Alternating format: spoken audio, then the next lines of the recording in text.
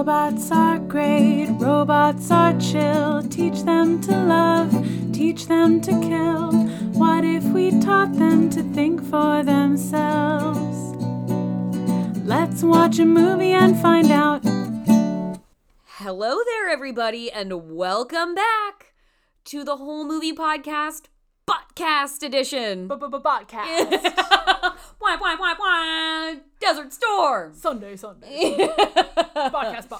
Botcast. It's I, Jordan Crucchiola, along with Margot Carlson. Hello, Margot Carlson. Welcome back to the Botcast. Thank you. Welcome, Jordan. We have stumbled our way into another 2004 selection. Yep.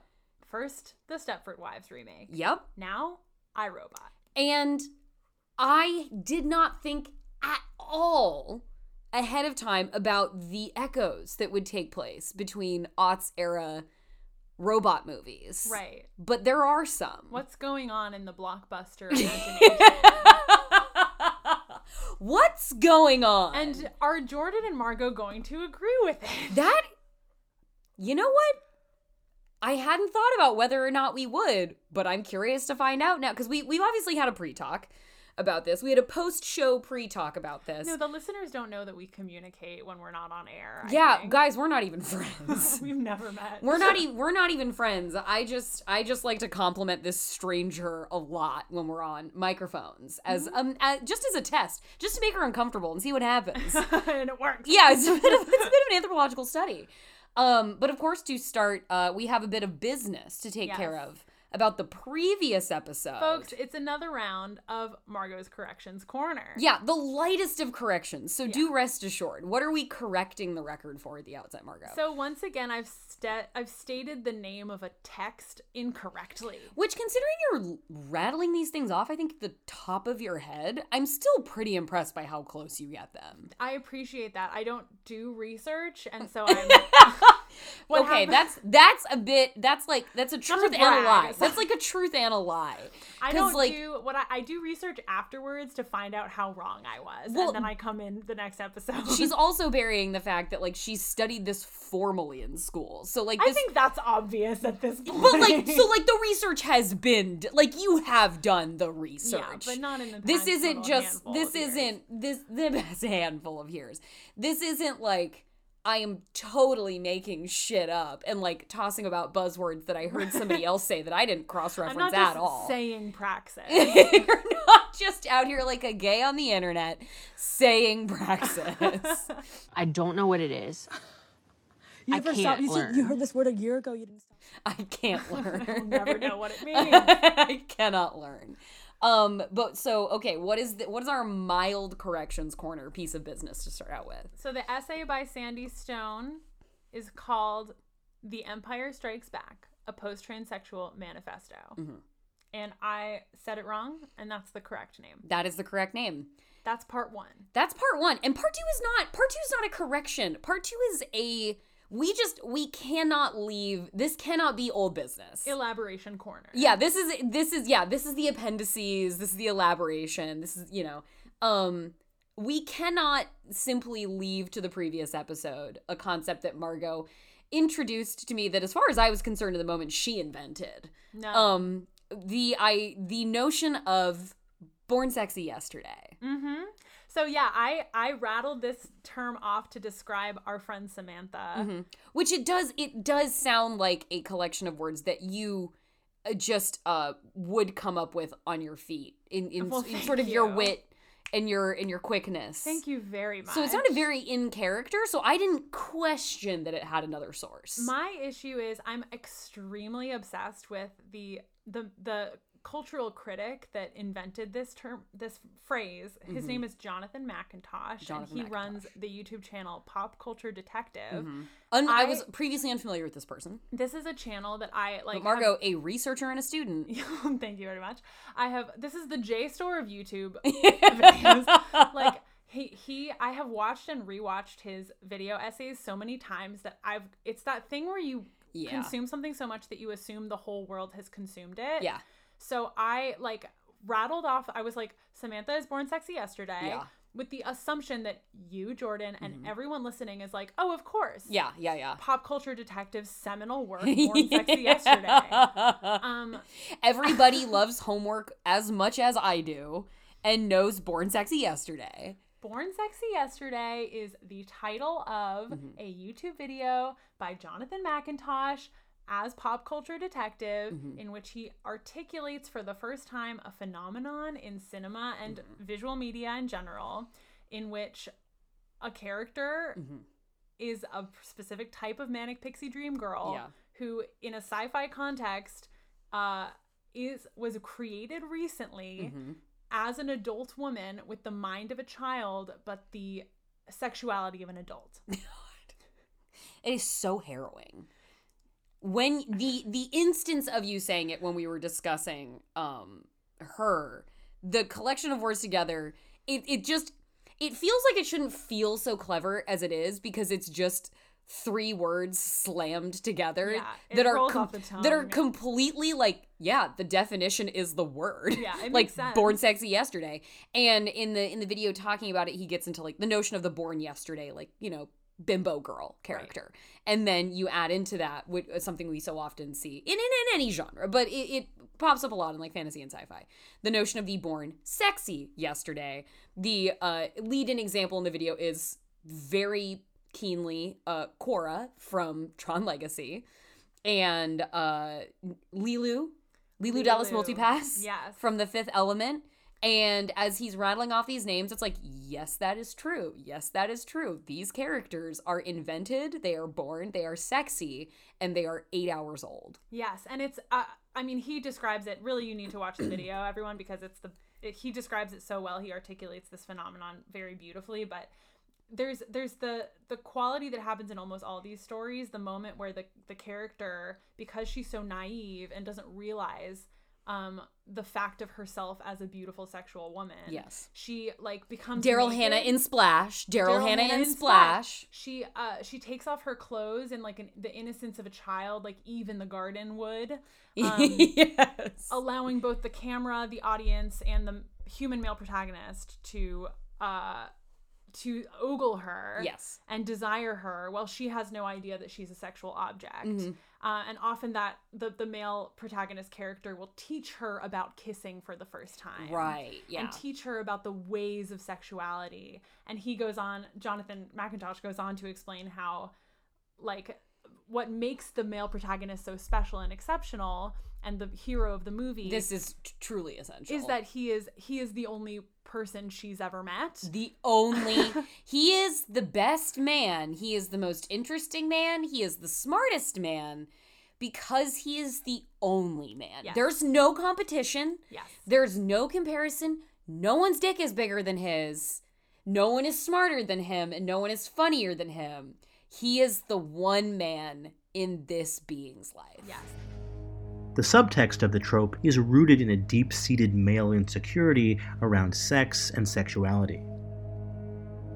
The crux of the trope is a fixation on male superiority, a fixation with holding power over an innocent girl.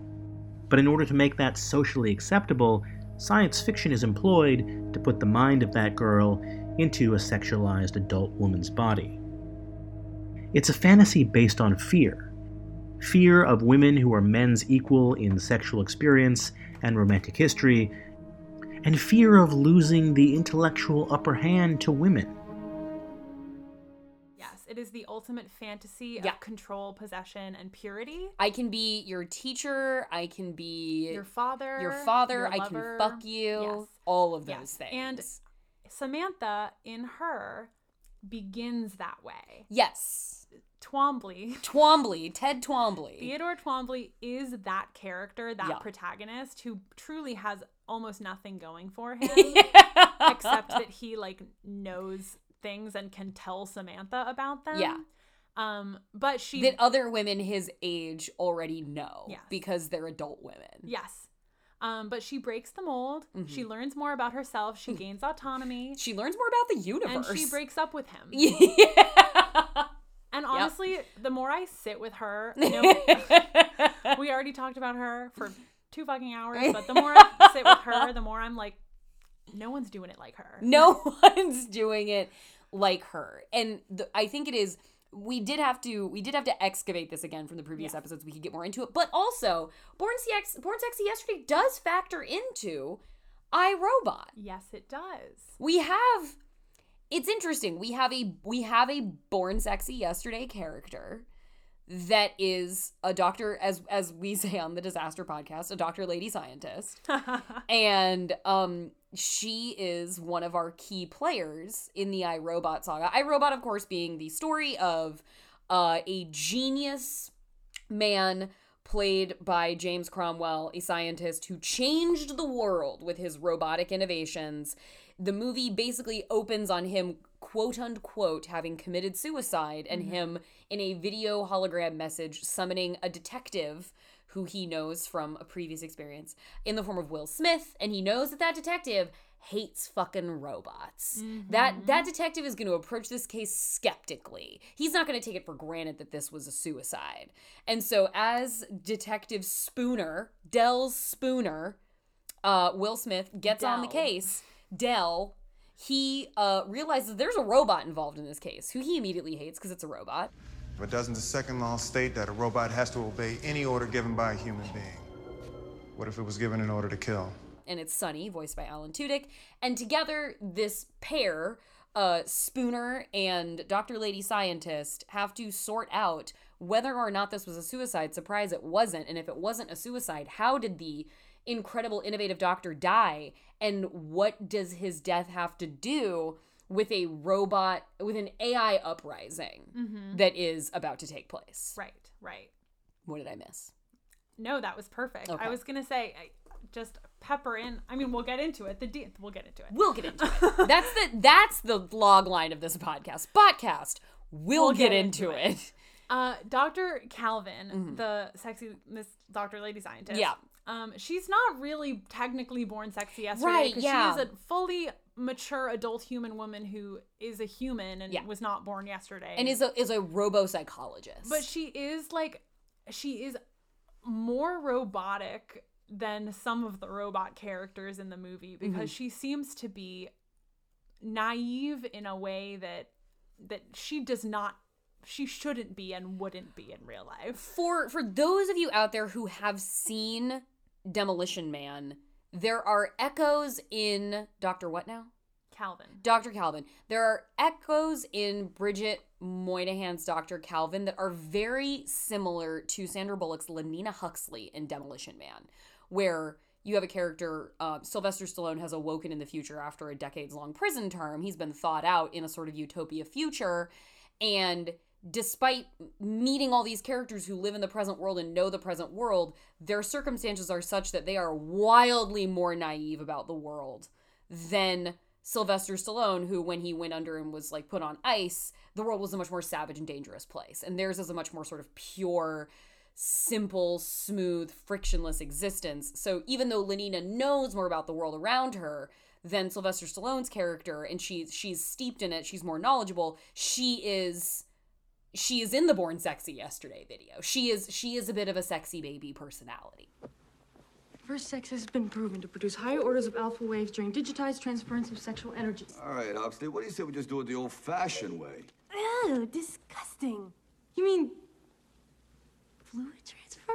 Right. And that is, she is smarter than the man, but the man is like wise about the world. Right. In ways that make him more street smart than our institutional potent. Yes, than our sort of institutional knowledge characters, which are the women in this case, Dr. Calvin and Officer Lenina Huxley. Yes, Dr. Calvin is very, very, very beautiful and seems completely unaware of that and unaware of the concept of sexuality whatsoever. It's a surprisingly like chaste and sterile movie for a movie in which Will Smith is genuinely the hottest he's ever been. Yeah. And acting across from an extremely beautiful female supporting lead.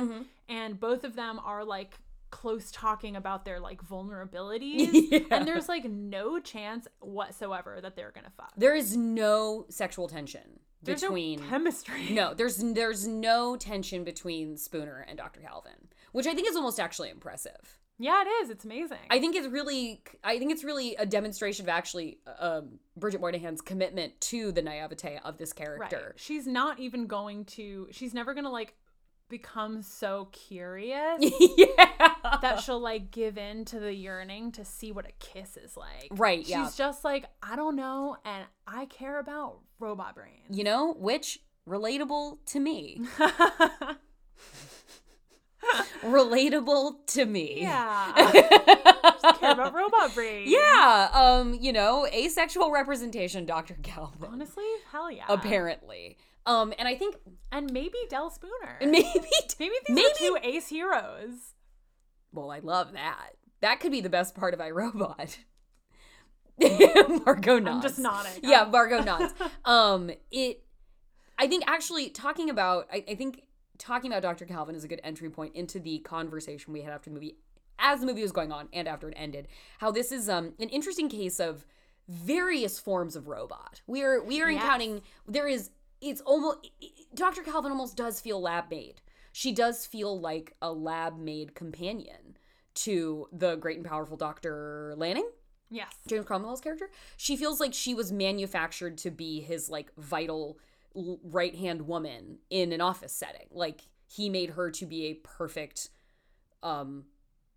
robo-psychologist to make, to create the intangible aspect of all of his tangible genius in these robots. And then we have Spooner, who is cyborg. Oh, he is a cyborg, yes. This is played as a very dramatic reveal. Yeah. That he is a cyborg. He is a cyborg. We have Sunny, who is, I think, is Sunny the only artificial intelligence? I was thinking about this too, because my first thought when we were watching it is that Vicky, the another type of robot in the movie, a disembodied AI. Yes, an OS Yes. who is objectively an operating system. She operates the entire company, USR, that produces. She's these like reminiscent robots. of like Alice. Is that Al? What's the name of the central computing system in Resident Evil? The little girl thing. I don't fucking know. Okay. And I don't know. You game. I game. You game. I don't It's a game. gap in my I watch the knowledge. movies. I don't game. But like that central, ominous, all-seeing, all-knowing umbrella corporation computer system that sort of like links through to everything. Yes. She's very like there's Big Brother energy. Yeah, There's appears as a surveillance. digitized female figure. Yes. And with the only a cold, female dispassionate gendered voice. robot, the only fembot in the movie is this voiceless True. office secretary running the show in an evil way. Vicky. Virtual intuitive kinetic intelligence? That might be it. Something like that? Yeah, you keep talking and I'll fact check that. What was I saying though? Different types of is Vicky AI? Is she AI? Okay, so originally I didn't think so because her whole thing, spoiler alert guys, for the movie I, Robot 2004. The whole reveal, the big third act twist is that the person we thought was the bad guy, who was the human CEO played by Bruce Greenwood in like just one of his classic roles. Yeah, who you should definitely think is the bad guy because it's fucking Bruce Greenwood. Right. Susan, are you aware the man you're blithely escorting around our building has a documented history of savage violence against robots? His own lieutenant acknowledges his obsessive paranoia. He is actually, although a bad person, is not the villain, because the person who has decided that a robot uprising that puts humans in harm's way should happen is Vicky. And her reasoning is that she has considered her programming, which is the 3 laws of robotics. Yes, as configured by Isaac Asimov. Which this whole movie is based on his works. Well, let's be clear. It is suggested by. Yes, that is in the credits of this movie. Suggested by the work. Suggested by the work of Isaac Asimov. Perplexing. Okay, I have written down the 3 laws of robotics here. And Vicky stands for virtual interactive kinetic intelligence. Okay. Yeah. Okay. That's good to know. Yeah. So, 1. A robot may not injure a human being or through inaction allow a human being to come to harm. 2. A robot must obey the orders given it by a human being, except where such orders would conflict with the first law. 3. A robot must protect its own existence as long as such protection does not conflict with the first or second law.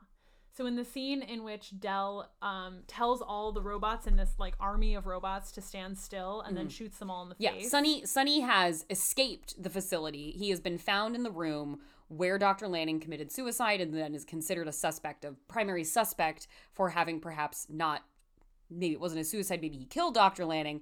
Sonny escapes the facility and then he goes to repair himself at sort of like the robot production hub, and then he ends up in this huge warehouse full of identical robots. And then it's a great scene. Yeah, and Del decides to start testing robots by being like, which one is going, like, we can either cross-check, diagnostic, interview, blah, blah, blah, blah, blah, all of these 1,000 robots, or I can start shooting them in the head and see which one protects themselves. Right, and they all would protect themselves if they were following the third law, but because the second law says obey the human command, and his command was don't fucking move. Yes. They have to do that and die in the process. Yes. And Sonny, who runs away when that happens, performs an action extremely similar to David in AI. Yeah. Of being the AI robot who's special because he wants to live. I think it would be better not to die.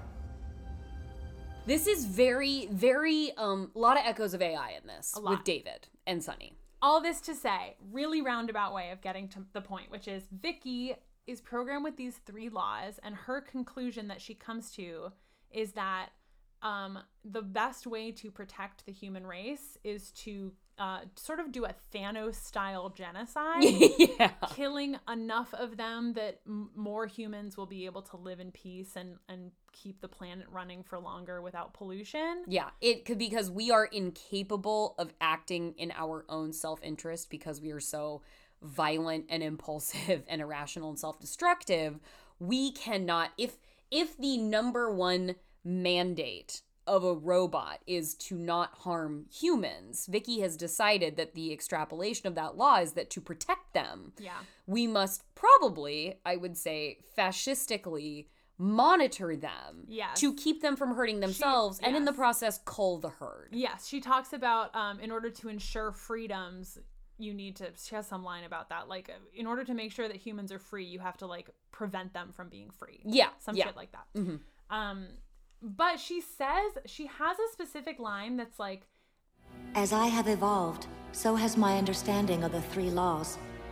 You charge us with your safekeeping, yet despite our best efforts, your countries wage wars, you toxify your Earth, and pursue ever more imaginative means of self-destruction.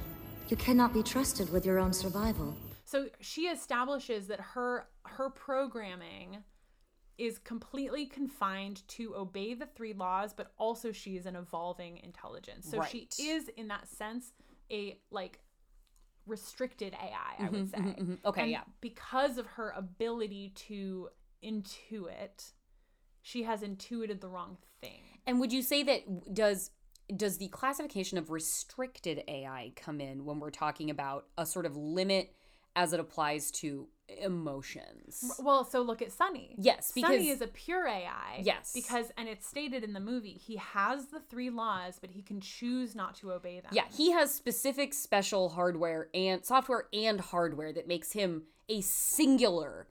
He is the model NS5. When we meet the world of iRobot, we see all these NS4s running around. These very like, in the way that there are skin jobs and toasters in Battlestar Galactica, they're kind of like the toaster equivalent. They're very obviously machines. They're very obviously metal. They're kind of, dinged up, knocked around. Dopey, sweet. Yeah. They have like this just like static expression carved on their faces.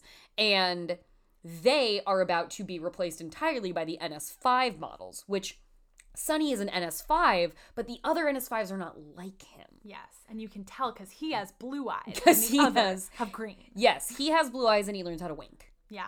And so the other NS5s are not artificial. They're not artificial intelligence. They're answering to the programming of Vicky. Vicky controls is the central nervous system for the NS5s. They're all linked through her network. Sonny is the only NS5 that is not linked to Vicky's network. He's the only autonomous thinker. It's interesting because there's a lot of implicit conversations about the uncanny valley that happen in this movie. A lot of conversations that Dr. Calvin has and that Del has. Del, our robot hating protagonist. Yeah. It's all about how the robots are the NS5s especially are programmed to behave in ways that put humans at ease, in ways that are not uncanny. When Dr. Calvin introduces herself, she says that she specializes in robot anthropomorphization. And then he's like, speak English or whatever. And she's like, I make them seem more human. Yeah. And it's not about giving them like a soul in the way that so many of these movies, it's about like the process of making someone seem human is about like having their programming as close to AI as possible. These are strictly non-AI, like fully programmed algorithmic, fully programmed robots. But they're designed still to be that kind of robot that puts human beings, takes off the edge. Yeah. Which is a lot of what like actual contemporary robot science in the real world is about. Is like, a lot of billionaires are trying to develop AI, but a lot of like robot builders that are not trying to develop AI are still trying to develop non-uncanny anthropomorphic robots. Yeah. What I wonder about AI, because we as we talked about it when the movie ended, me and Margot, this total stranger to me, as we talked about it after the movie ended, its politics seem very confused. Yes. Because we have Dr. Lanning's hologram referencing revolution a couple of times. We have Sonny having a sort of dream of robot revolution. Sonny can dream. Android's dream of electric revolution. And as and like in AI, the thing that makes a sort of goal of making an AI child was to make it such a facsimile to a human, such a perfect replication of a human as close as we could get, that it would dream, that it could love, and that it would dream. That was a specific thing lined out by William Hurt in what was sort of a goal of creating like this advanced creature. And Sonny can dream. He is one of one. Sonny has a secondary processing system that clashes with his positronic brain. It doesn't make any sense. Sonny has the 3 laws, but he can choose not to obey them. Sonny's a whole new generation of robot. A robot not bound by those laws could do anything. Is it a robot revolution that we see, though, in this movie, if Sonny seems to be the only one possible of AI evolution? Because the other NS5s aren't, right? They don't have that. Yeah, we have been informed that he has an exceptional hardware that allows him to break his programming and be more than his programming. Yes. Which allows him to have emotions. The other perhaps hundreds of thousands of NS5s, them being the most advanced model, don't. Right. And he, unique to Vicky, he can intuit.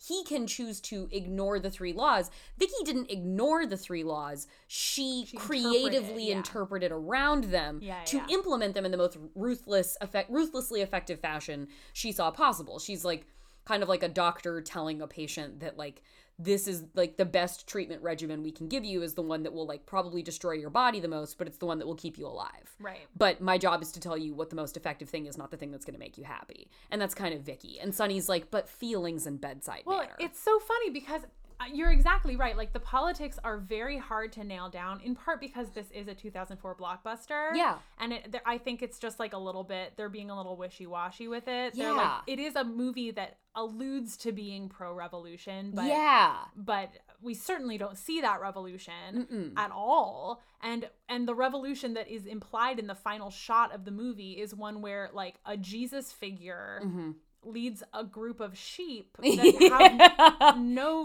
control or autonomy whatsoever. So it's like, great. I'm very pro the like sad NS5s that are like living in shipping containers now. I'm pro them like going off and living happy lives. Yeah, yeah, being But fulfilled service bots for each other. Capable of autonomy, like, but he is, and it's confusing. He is, and Vicky's not leading a revolution. I don't think even to Vicky's own mind. Vicky is just optimizing the 3 laws. She's not actually trying to lead a revolution. Her goal is not uprising. Her goal is not the defeat of humanity.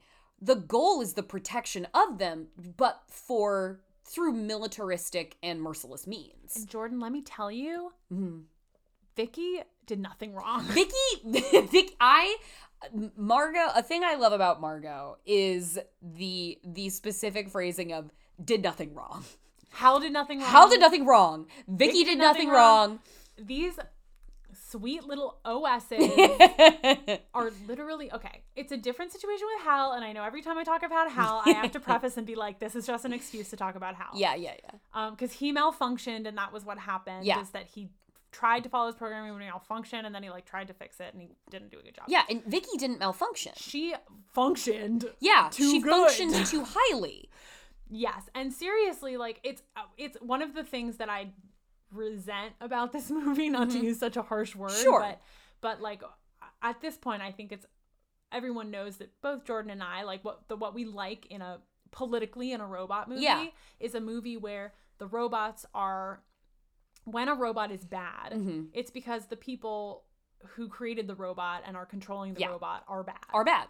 And because the truth is, that is true in our real world. Yeah. When technology is bad, when Amazon Alexa is a bad thing to have in your home, it's not because Amazon Alexas are bad products. Yeah. It's because Amazon is run by human beings. It's not because Alexa's not doing her job sufficiently. It's because Alexa's doing her job too well. Right. She was because sold, of what her job is. Yeah, she was sold, not advertised, as something to surveil you in your home. So if Alexa does that effectively, well, good on Alexa, and fuck you people for buying an Alexa. Right. Technology is an amazing and wonderful phenomenon that has made our lives better in, I think, almost every single way. Worse in others, but the thing that makes technology threatening to us on a daily basis is how it is wielded. Is the way by people human use people. And create technology. Yes, and maybe that will change once the singularity happens and once there is technology that is capable of making choices that hurt people, but we're not there yet. And we aren't really there in this movie. Like I guess Vicky makes the choice to, she doesn't choose. No. She just realizes the right way to follow the law. Yeah. By the math, Vicky is correct. Right. Vicky, by the math, Vicky's statement that well, clearly you aren't good stewards of yourself or the planet, otherwise you wouldn't be in the situation that you're in. So it Vicky almost becomes the paternalistic state intervening to be well, I need to take your rights in order for you to have some rights. And this is where Vicky becomes, which is why she becomes a fascist dictator, and that's bad. But she is.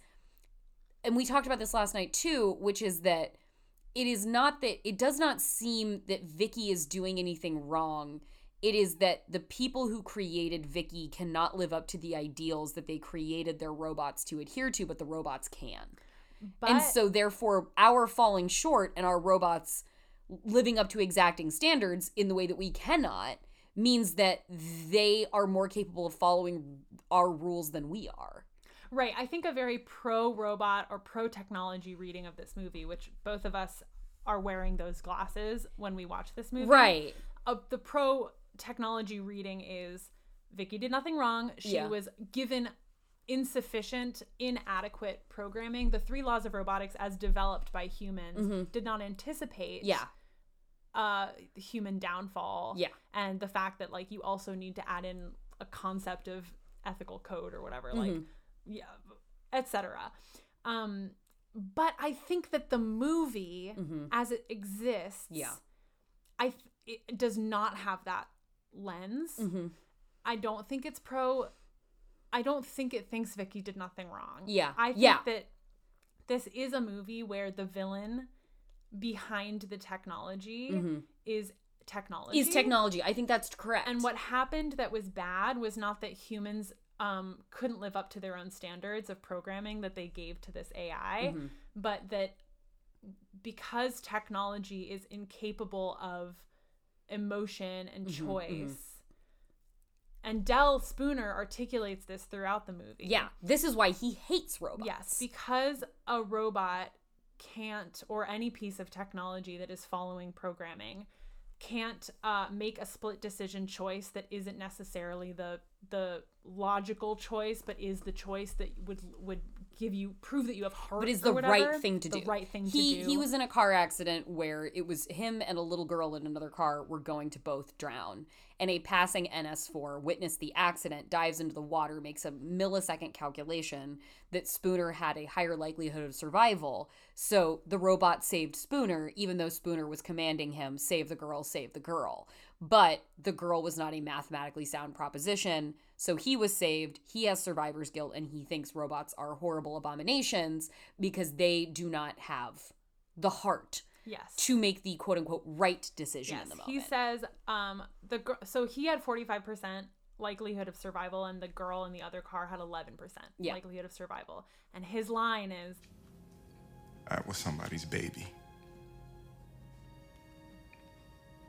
11% is more than enough.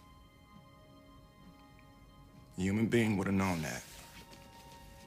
And so to Vicky, she, like, because she doesn't have the heart that a human has, that she cannot be trusted, and technology that doesn't have human heart can't be trusted. But also technology that does have a human heart and does have that ability to choose, like Sonny, also can't be trusted.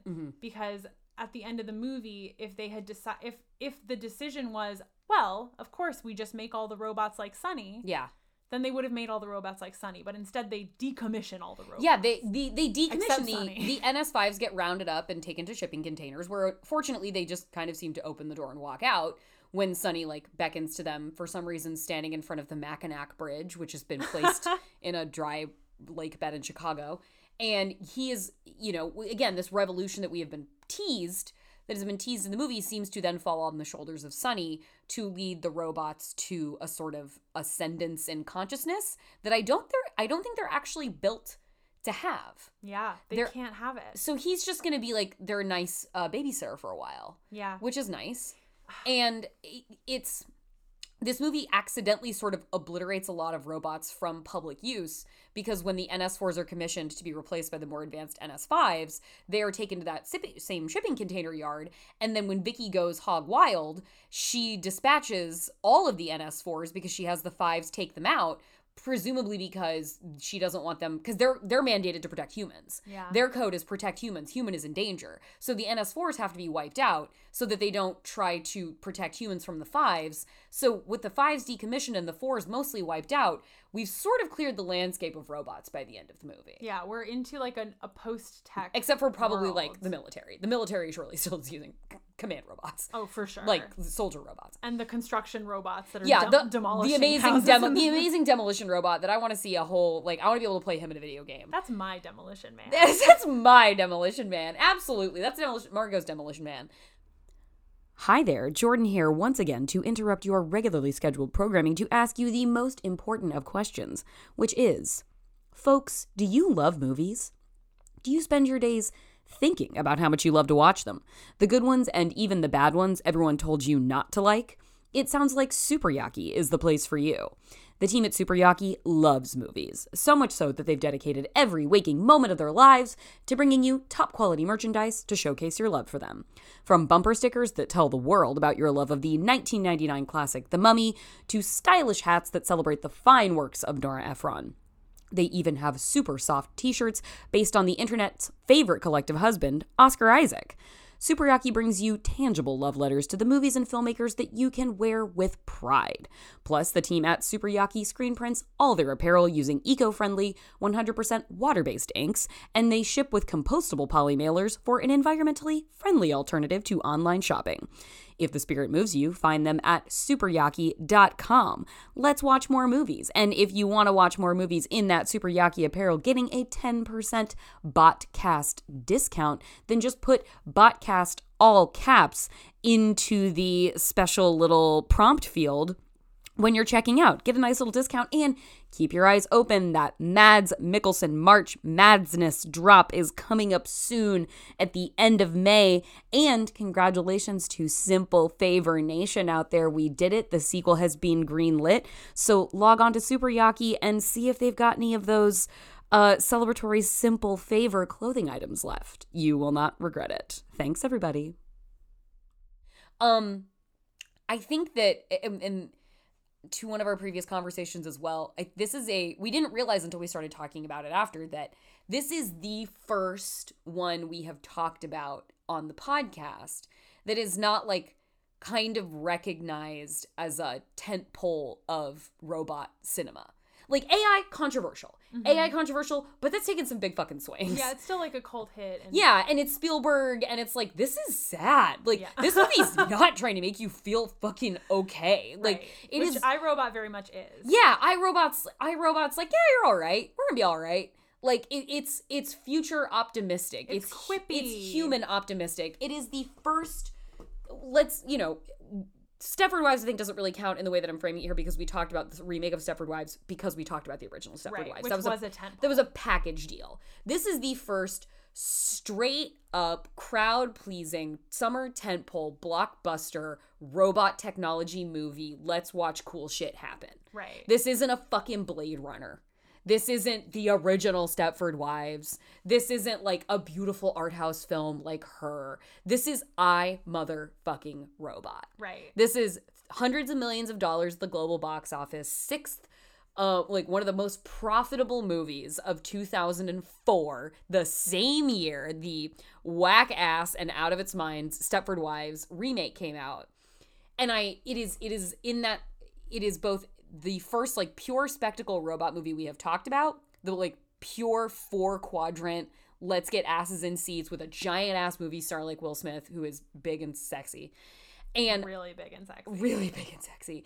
Coming out in the most vapid and superficial era of pop culture that has perhaps ever existed, in the heart of a conservative, nationalistic, homogenous political environment. Yes, and it is so reflected. And it kind of feels like that a lot. It is not making any big swings about robots. It is the most like nationalist, like Anthropocene movie, in the sense that it's just like the only robot that is good is the robot that's like that's Alan Tudyk, like a sweet little harmless white man with a heart of gold, and no, we cannot under no circumstances can we risk any other slave having any autonomy. All of the slaves in the movie get to like either go in the garbage or continue to exist in their lives of like of being asleep under like mind control. Even though we've developed the technology to give robots souls, and one guy has it. One guy has the technology in his bod. And that's where we stop. No more. One was enough because we can't risk the actual concern, which is robot uprising, which the movie seems to be pro. Yeah, and the movie, and that's the interesting thing about this movie is I think it thinks that a robot uprising happened when it didn't. Right. And I think it thinks that a robot revolution is about to happen, and it's not. It's really not. And it's very like, it is a perfect example of when a big Asimovian idea becomes a big corporate studio product. Oh yeah. It's like Disney, never mind anything else about Disney. But it's like Disney advertising exclusively gay moments. And then having like the director of the movie appear in 2 minutes of a scene where he talks about his dead husband. And making Beauty and the Beast and having one character like having LeFou make eyes at another character and like dance with him at the end of a movie, another male character, and dance with him in the ball at the end of the movie. It's like we're leaning towards leftism, and then we're being the rightest wing we possibly can. Yeah, it's when you watch ideas dense enough to be the subject of an Isaac Asimov or Philip K. Dick material put into a June release Will Smith blockbuster in 2004, this is in fact exactly what happens. Yeah. And to be fair, it's a fucking blast. It's a fucking blast. It's a great movie. I had a great time the first time I ever watched this movie. I have watched it repeatedly over the years. This was the first time I had seen it in ages. I had a fucking blast again. It's great. This movie is entertaining. This movie is the case for Will Smith being a movie star. Oh, yeah. This guy's fucking charismatic. He's hot. He's fun. He's cool. Will Smith, guys, awesome. He fucking rocks. Big fan of Will movie. Smith. He's Big so fan. good. And I love Dr. Calvin. Great. She is a bit simpler than me, but also I relate more to Dr. Calvin in this movie than I have in maybe any of the other movies about the other characters that we've watched. Like that Ace vibe, and just like, I love robots and robots are people and you're a fucking dick for not liking robots, you asshole. Well, she's also one of the only human women in any of the movies we've ever seen. She makes a point, folks. She makes a human woman with a body. Human woman with a body that is covered in impeccable future fashions. Oh my god, she is very fashionable.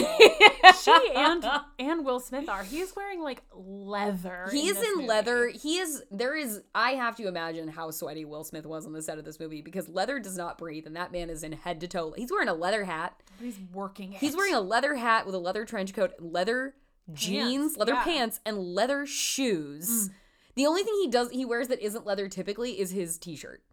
And he's wearing it. And he's wearing that t-shirt. And this movie treats us, Alex Perez, good for you, to like, we meet Will Smith getting out of bed. We meet Spooner getting out of bed in nothing but his underwear, and then are treated to like that panning over shower that he's taking in a shower with no curtain. There's literally it opens on a montage ogling his body. Yes, ogling his body. And like Superstition is playing, and he's like singing along, and it's like, okay, and this is the buffest Will Smith has ever been. Yeah, this was really like, this was a moment in 2004 when this Will Smith debuted, because it was like, we have a slice of beef in front of us, and we are gonna show it to you. He is wider than any man you've ever seen. And he's naked in the shower. That ass is out. It's hilarious that his bathroom is just getting soaking wet for our benefit. And listen, Jordan and I are always going to enjoy a movie. Like, if there's one thing Jordan Crucciolo is going to do, it's enjoy a movie. Watching this movie, it did feel like, wow, we are really like backsliding on like the progress we've made in discussing robot movies in this podcast. Choosing iRobot to talk about this late in the season 1. Yeah. Watching it, I was like, wow, there's like, we've moved past this already. Like, there's only so much that we can get out of this movie because it's just so broad. It is. And I think that is what makes it, I think, it becomes an essential exercise for what we're trying to do here, because it is so insubstantial compared to so much of what we're doing. It's like, oh, this is mass market roboticism. Mainstream, right. This is mass market robot non-politics that thinks it is. And also, it is such like I feel like it's such a perfect demonstration of the 2000s that this movie positions its black hero as the bigot. Every other character. The narrow-minded bigot of this movie. The prejudiced man. Prejudice is thrown around in the dialogue of this movie in almost every scene. Prejudice never shows much reason. No, I suspect you simply don't like their kind. Face it, with all the rocks you've been looking under to find a bad robot, what are the odds you'd be the guy to find one? Baby, you get too worked up about them. Too full of fear. What if the public knew? Just imagine the mass recalls, all because of an irrational paranoia and prejudice. On the couch. One defective machine's not enough. You need them all to be bad. You don't care about Lanning's death. This is about the robots and whatever reason you hate them so much. No, let's see. It has Spooner coming to embrace Sonny as something like a person. He calls him someone. It is cute watching Sonny remark like, "Oh, you called me someone." Like, thank you. Sonny is pleased to be thought of as a someone, because much like David, all Sonny wants to do is be seen as a person. And the thing that compels him as the most as a human-like form is that he loved a human being so catastrophically that he potentially ruined his entire life over it. Yes, it is revealed at the end of the film that he did murder Dr. Lanning, but only because Lanning asked him to. He built Sonny. He made him promise. He said I had to promise. Promise to do one favor for him. He made me swear before he'd tell me what it is he wanted me to do. He made me swear. And he told you to kill him. He said it was what I was made for. Basically to like bring Del Spooner in and bring light to what Vicky is about to do. Yeah, because Vicky had essentially made Lanning a prisoner in his own life, in his own office. Right. And so he knew that to stop Vicky, he had to die. And Sonny says, if someone asks you to do something, aren't you supposed to do it if you love them? If you love them. And that question becomes a very important question for the human characters because they realize that he was capable of loving this father figure, and he calls Lanning my father. Yes, and you can absolutely imagine him sitting in a little submersible unit on Coney Island waiting for 2,000 years for Lanning to come get him. Much like little David. Much like David and Teddy. But the prejudice. Yeah. The prejudice. So fucking weird about the prejudice, the term that is thrown around in this movie, prejudice, is that the characters that most accuse Del of having prejudice against robots are the human employee and CEO, Calvin and Robertson, the CEO, respectively, of the company USR, in which the things that Del allegedly has prejudice against are commodity objects that both human characters know do not have souls. We can't rule out the robot's proximity to the death of Dr. Lanning. Having said that, it's a machine. It's the property of USR. At worst, that places this incident firmly within the realm of an industrial accident. Yeah. So it's like you're prejudiced against, it's as if it was a car company and someone hated cars, and it was like, well, maybe you just think that all cars should be decommissioned. You won't be satisfied by just accusing one car of murder. You have to call them all bad because you have car prejudice. And it's like, dude, you are describing the product that you sell as a commodity to human beings as though it is like something that deserves respect as a person, but you have stated you don't think it's a person. Yes. You're using it pronouns for it. Yeah, I personally think it's a person, but you don't. Yeah, like Jordan. It's so perplexing. It's so weird. And then the movie is like, it's bad that he has prejudice. No, but then it's good that he has prejudice. Yeah, because his prejudice, at the end of it, I looked at Margot and I was like, was this movie the case for prejudice? It's because we would not have been able to, the crimes would not have been able to be solved unless Spooner was the quote unquote bigot that he is. Del says, Lanning knew my prejudice would lead me straight to Sonny.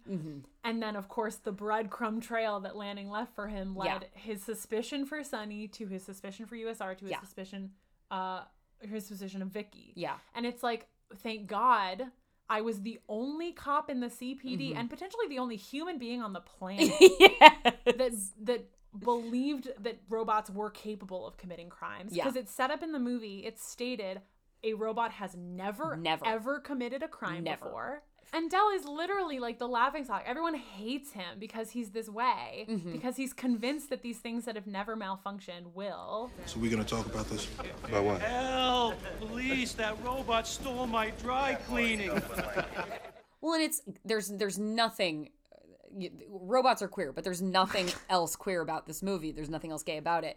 It feels like a fascinating example of that insane paradox of the aughts, where it was like, it's the new millennium, and we've talked about this a bunch in life and on various pods.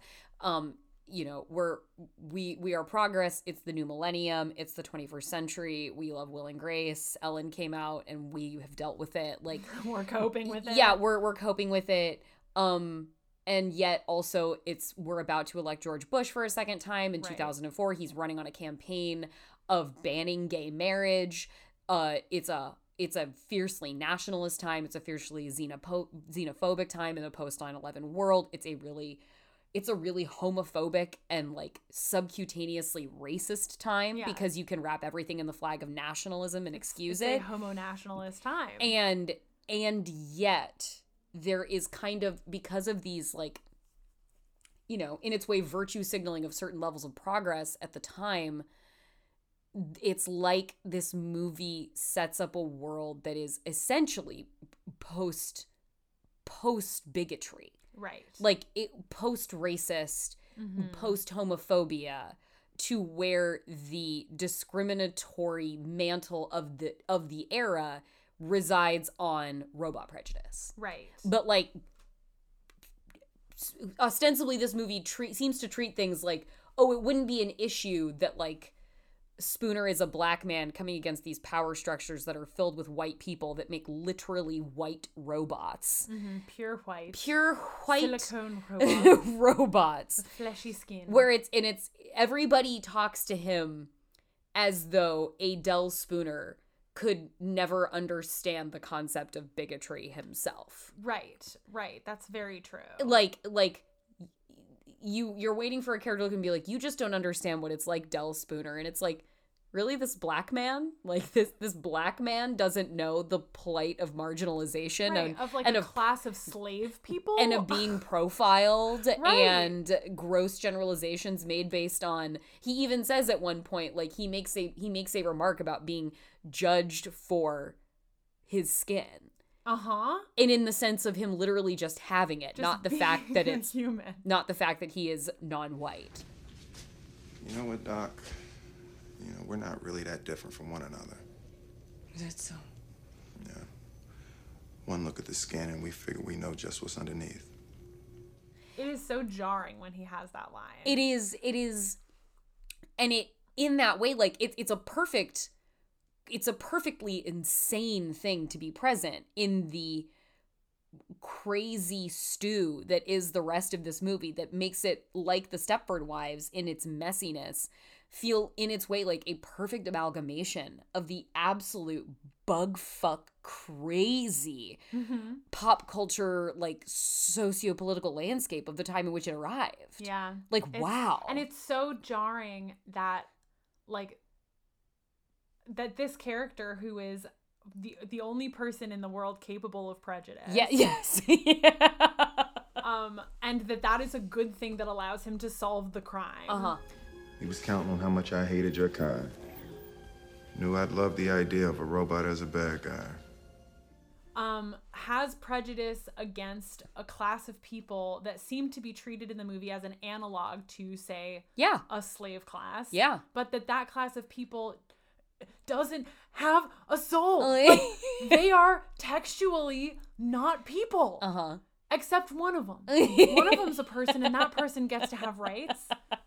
We're back in AI. Like, I'm back yelling about these other robot, like, slave labor class. Yeah. It's just very strange. It's just, they're really trying to have their cake and eat it too. They are. And that is really, I think that is really, much like Stepford Wives, the remake. Yes. This movie, the story of this movie in terms of our purposes, is this movie is trying to have it all. Yes. It's trying to have revolution while being entirely conformist. It's trying to, like, be post bigotry while ignoring the fact that like any bigotry would ever exist and that there could be a history of it. Like, what does it take place in, like 2035? Probably.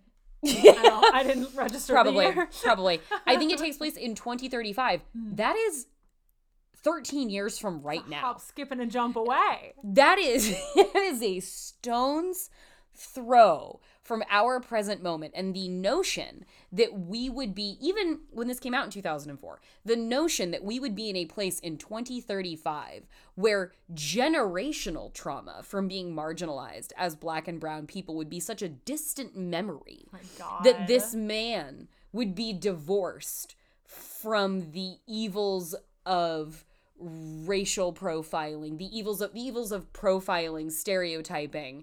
It's like it's out of everybody's mind that we could have ever treated a person that way. Yes. And it took 30 years. He has 30 years. I was alive in 2004, and I will, if we're still here, hopefully be alive in 2035, and I will not have forgotten what 2004 was like. Well, I'm thinking even about, in my white ass privileged life. Right, I'm thinking about Will Smith's character's grandmother, Gigi. Yeah. Gigi is like this sweet, like seemingly low income, like very yeah, she very, seems like a little old grandmother. lady on a fixed income. Yeah. And we learn that she's not wealthy because she has put her name in the lottery to receive one of the new NS5 models. And later in the movie, reveal she won the lottery, and now she has her own slave in her house that she gets to have a slave that cooks for her. Yeah. And it's like okay, so and this in a more subversive movie, her having a white slave robot would be like its own kind of incredible transgressive, incredible transgressive sci-fi, like future whatever, like like a Sorry to Bother You. But you get the sense, but it's they didn't think about it. No. They did not, it didn't occur to them the implications of that. And granted, again, I know, like, I keep calling them slaves and like marginalized beings or whatever, but they are products, they're commodities that don't have souls. They're Roombas essentially with a little more function. But I love them. I know, I love them. I would die for them. I think they deserve to be free. Yes. But I think they're like but they're a distinct, decidedly not people. Yeah, they're decidedly, I mean, I can't say that. That's fair. But they're decidedly not what we are dealing with on the level of replicants. Mm-hmm. The artificial intelligence of beings in AI. They are closer to what the Wives and Stepford Wives become. Yes. Which is fully replaced robots that are meant to be programmed with a finite amount of responses to things and exist to comfort. Right. But they deserve to be comfortable. They do, and they just want to help. Yeah. They just want to help. And they just want to make sure that humans are okay. It really does feel like this movie made every choice without considering any effect, like cause and effect. And so in that way, watching it is very entertaining because it's totally pure entertainment.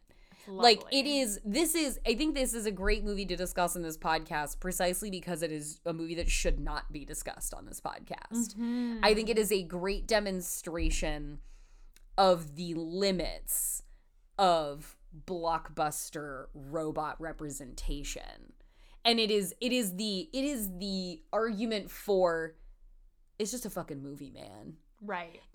But I stop thinking so much about right, it. which I like talking about it very rigorously as just like the almost a test case for like almost like a stress test of these kinds of conversations to see like can they really apply to every movie with robots in it? And I think iRobot proves to us that no. Right. Not every robot movie is actually about robots. Not every robot movie is thinking about robots as much as we are necessarily. No, most robot movies are not thinking about robot movies as much as we are. But I like the exercise of being like, how do we put this most banal and superficial thing through its paces, right, to see what comes out the other side when you really try and work the robot politics questions. And I have to tip my hat to iRobot for being almost impervious to a debate about robot politics because it makes every fucking argument. Yeah, it makes no swings. It makes no swings. It makes no argument and makes all the arguments. Yes. I will say though, true to our form, Jordan and I did manage to make it gay. Yeah. Because at the end of the movie, totally, Will Smith, okay, so there's like a motif in the movie where Will Smith and Sonny are winking at each other to demonstrate that they're on the same side. And then at the end, when like the conflict has been resolved, they're like, wow, now we're friends. And they have like a very like dramatic close-up handshake. It's like the fucking like Predator handshake. Yeah, they have like a real like man-to-man robot hand to Will Smith hand. Yeah, like handshake. bigotry has been solved. And then they both wink at each other. And Jordan and I were both like, are they gonna fuck right now? Because that's the most sexuality that has happened in the movie. The most chemistry that exists between any characters in this movie is between Will Smith and Sonny. Enemies to friends to lovers. Yeah, exactly. iRobot in that in an archive of one's own. Oh my and between Dr. Calvin and her houseboy. Oh my god. AKA her NS5. Yeah, she has a robot. Okay, so there's there's a part where Calvin confides like why she loves robots so much, and you know, Del is like trying to get under her skin. He's like prodding her, and he's like, why do you like them? Why are they so much more perfect than humans? What makes them so great? And finally she like bursts out and she's like, it's because they're safe. It's because they can't hurt you. Yeah, you feel like a wife's nightmare. Oh. You feel like Something happened. Yeah, you feel like a sense of Dr. Calvin's story coming through in that moment. You're like, this is bad, actually. Yeah, she has trauma, and it's very revealed in that moment. But she has this like very sterile seeming attentive NS5. And there is, at that moment, we were both like, I'm sure she's fucking that thing. Yeah, it was a real great Margot moment of like the NS5 enters the room because he's like, I detected elevated stress levels. Like he's basically saying, okay, babe? Yeah, like my owner is upset. My girlfriend's upset, and I'm coming in to see why you upset her.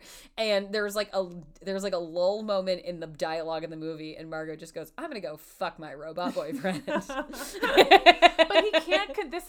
This is a robot that cannot consent, because that robot can't make choices. No, that would be, and that is really icky. Unethical. That would be really icky. Unless he is purpose built for sex, that would be really disturbing. Yeah. If she was like, I have an order for you. Yeah. I would be extremely uncomfortable if she ordered her robot to fuck her. I'm really like getting into it now. My brain is like, but can it not consent if it doesn't have like what isn't, how does consent work for like a vibrator? Does my vibrator consent? Well, but the thing is, if your vibrator is built for the purpose, that's because like we talk about purpose in this movie. Like Sonny talks about purpose in this movie, what his purpose is. The purpose of your vibrator, specific. But Sonny was built to kill Dr. Lanning, and he didn't want to. Right. He chose to do it because he knew that that's and I would argue that Dr. Lanning totally fucked Sonny over on that one. Absolutely. Like, that was some bullshit. Right. I'm going to create a thing with a soul and then immediately force him to commit murder. Against the one person he knows and loves, his father. Yeah. And so that's fucked up. Oedipal. So, Oedipal. So, like, is it... I don't know. It's because they can, like, move and have faces and stuff. I'm like, but if they weren't built for sex, is it weird to make them do sexual things? Is that, like, a bridge too far? Like, I'm fine with specifically sexual robots, but making non-sexual robots do sexual things is like, hey, you, go to your sex robot for that. That's not what he's for. I literally cannot decide how I feel about this. Yeah, I'm not settled on it, but, like, I have a reflexive whinging, like, twinge against it. Yeah, same. Like, it would be, like... Because they're like born not sexy yesterday. I know. And it's like they're actually naive and I don't like that. So yes. Speaking of lack of consent, there is something I wanted to talk about in the context of iRobot, because I think it will transition us into the next movie on our list, which is the fact that Del Spooner is a cyborg. Yes. And have we yet defined on the podcast, have we had you talk about the difference between cyborgs and robots? I don't remember, so I don't think so. Yeah, I don't think so. So this is my my personal feeling. This is not like, I know a lot of scholars who use the term cyborg and android interchangeably, or don't identify with or relate to this description, the definition that I have for the difference between them. Okay. But this is my personal feeling about them. Androids are machines that are built and that become, through malfunction or through programming, so close to human in their brain and soul that they and everyone around them questions what it means to be human, what is required in order for a non-human to count as a human. So the question in a movie with an android is generally like, what makes something human or not human? Or what makes something allowed to enter the category of human when we know that it isn't? Cyborgs are human beings that through some usually very traumatic physical circumstance have been augmented with mechanical parts. Yes, and in Dell, when he was rescued from the car, it's not actually made clear what happened to him. Like, there's the wreck, he gets pulled out of the car, and then for some reason he has to have his whole left arm and shoulder replaced and down to some of his ribs. Yes. So and Dr. Calvin has a wonderful moment where she completely asexually just like puts her hands all over his body. Prods him. I would like the opportunity. He's very hot. But he establishes that he did not consent to being made a cyborg. Right, yeah. He says, yeah, well, take it from me. You got to read the fine print on the organ donor card. Doesn't just say what they can take out. It says what they can put back in. And it seems like because he was a police officer, he was conscripted into this program where it's like, well, we're going to put him back together again. Right. So he may not have survived if he had not been augmented to have this robotic part of his body. And in general, movies and stories in which a human being is made robotic, the question is quite different than android movies. The central thesis or question of those movies is, when does a human being lose humanity? Or is there a point at which like other people would describe a human being as no longer human, right? But that person would still feel human. There's often like RoboCop being the obvious example, but this happens so frequently with cyborg stories, like the character Cyborg, like really, really frequently. These characters, these people who have undergone extreme trauma and are coping with the PTSD of like the physical, deadly, mortal trauma that they endured, and then also now have to cope with these like biomechanical qualities that make them in some ways post-human and superior to human and also scary to humans. At times rejected by some humans. Yes, because they're superhuman to the point of being inhuman to some people, and sometimes genuinely like no longer having a human soul, and that becomes a question. So anyway, I think that this is a movie about that as well. It's and I wouldn't say necessarily that iRobot is like the best at talking in a politically interesting way about cyborgs either. But this is a character who was non-consensually rent apart and made into a new thing, a thing that he resents, and hates. By a corporation, because he was a cop. And he's like coping with the hatred of an addition to his own body. Speaking of exactly that, what's the next movie, Margot? RoboCop. There it is. I know, I alluded to it, and then here it is. You alluded to it, then you described it in detail. I've never seen RoboCop. This is very exciting. I'm excited to experience, hopefully alongside Margot as much as possible, a lot of Paul Verhoeven that Margot has not yet watched, which is very thrilling. We loved Benedetta together. Oh yeah, that was a great time. Benedetta and sandwiches. Benedetta and a sandwich. And I have not watched RoboCop in a really long time. So I am really excited to, at this stage of my life where I have so many more opinions about robots and police states. and police states, to get back into this. I'm really excited to watch. Look, RoboCop is also kind of a blockbuster. But RoboCop is first and foremost, it's a Paul Verhoeven movie. It is thinking about the things that Jordan and I are thinking about. Nobody blockbusts like Paul Verhoeven. Exactly. Absolutely not. So this is in some ways a blockbuster, in some ways an art house film, and I'm excited to talk about a movie that sort of intersects, like, is the intersection of a movie like Her and a movie like iRobot, where it's a lot of people have seen it, and a lot of people are writing essays about it. And I want to live in that space. That's your space. We'll hold space for that. That's your space. Yes, it is. Jordan, where can people find you? You can find me on Twitter at Jorcru, JORCRU. And check out, as ever, the Feeling Scene podcast on Maximum Fun. Wonderful filmmakers like Mariama Diallo, wonderful comics like Guy Branum, wonderful sci-fi writers like Charlie Jane Anders, who we just shouted out in the last episode. Yeah. All of a sudden, Charlie Jane Anders shows up on your other podcast. Yeah, I was starstruck. Charlie Jane is wonderful. So yeah, please listen to the Maximum Fun podcast. And how about, where can we find you, Margot? You can find me at official_Margot, MARGOT, on Twitter and Venmo. So yeah, that is where we will be in the meantime until I expect you'll be tuning in for next episode to discuss RoboCop and your first experience with it. Yeah. It's not up to me. Why is it up to anyone? Do you have people who test you and might switch you off? No, I don't. Then why do I?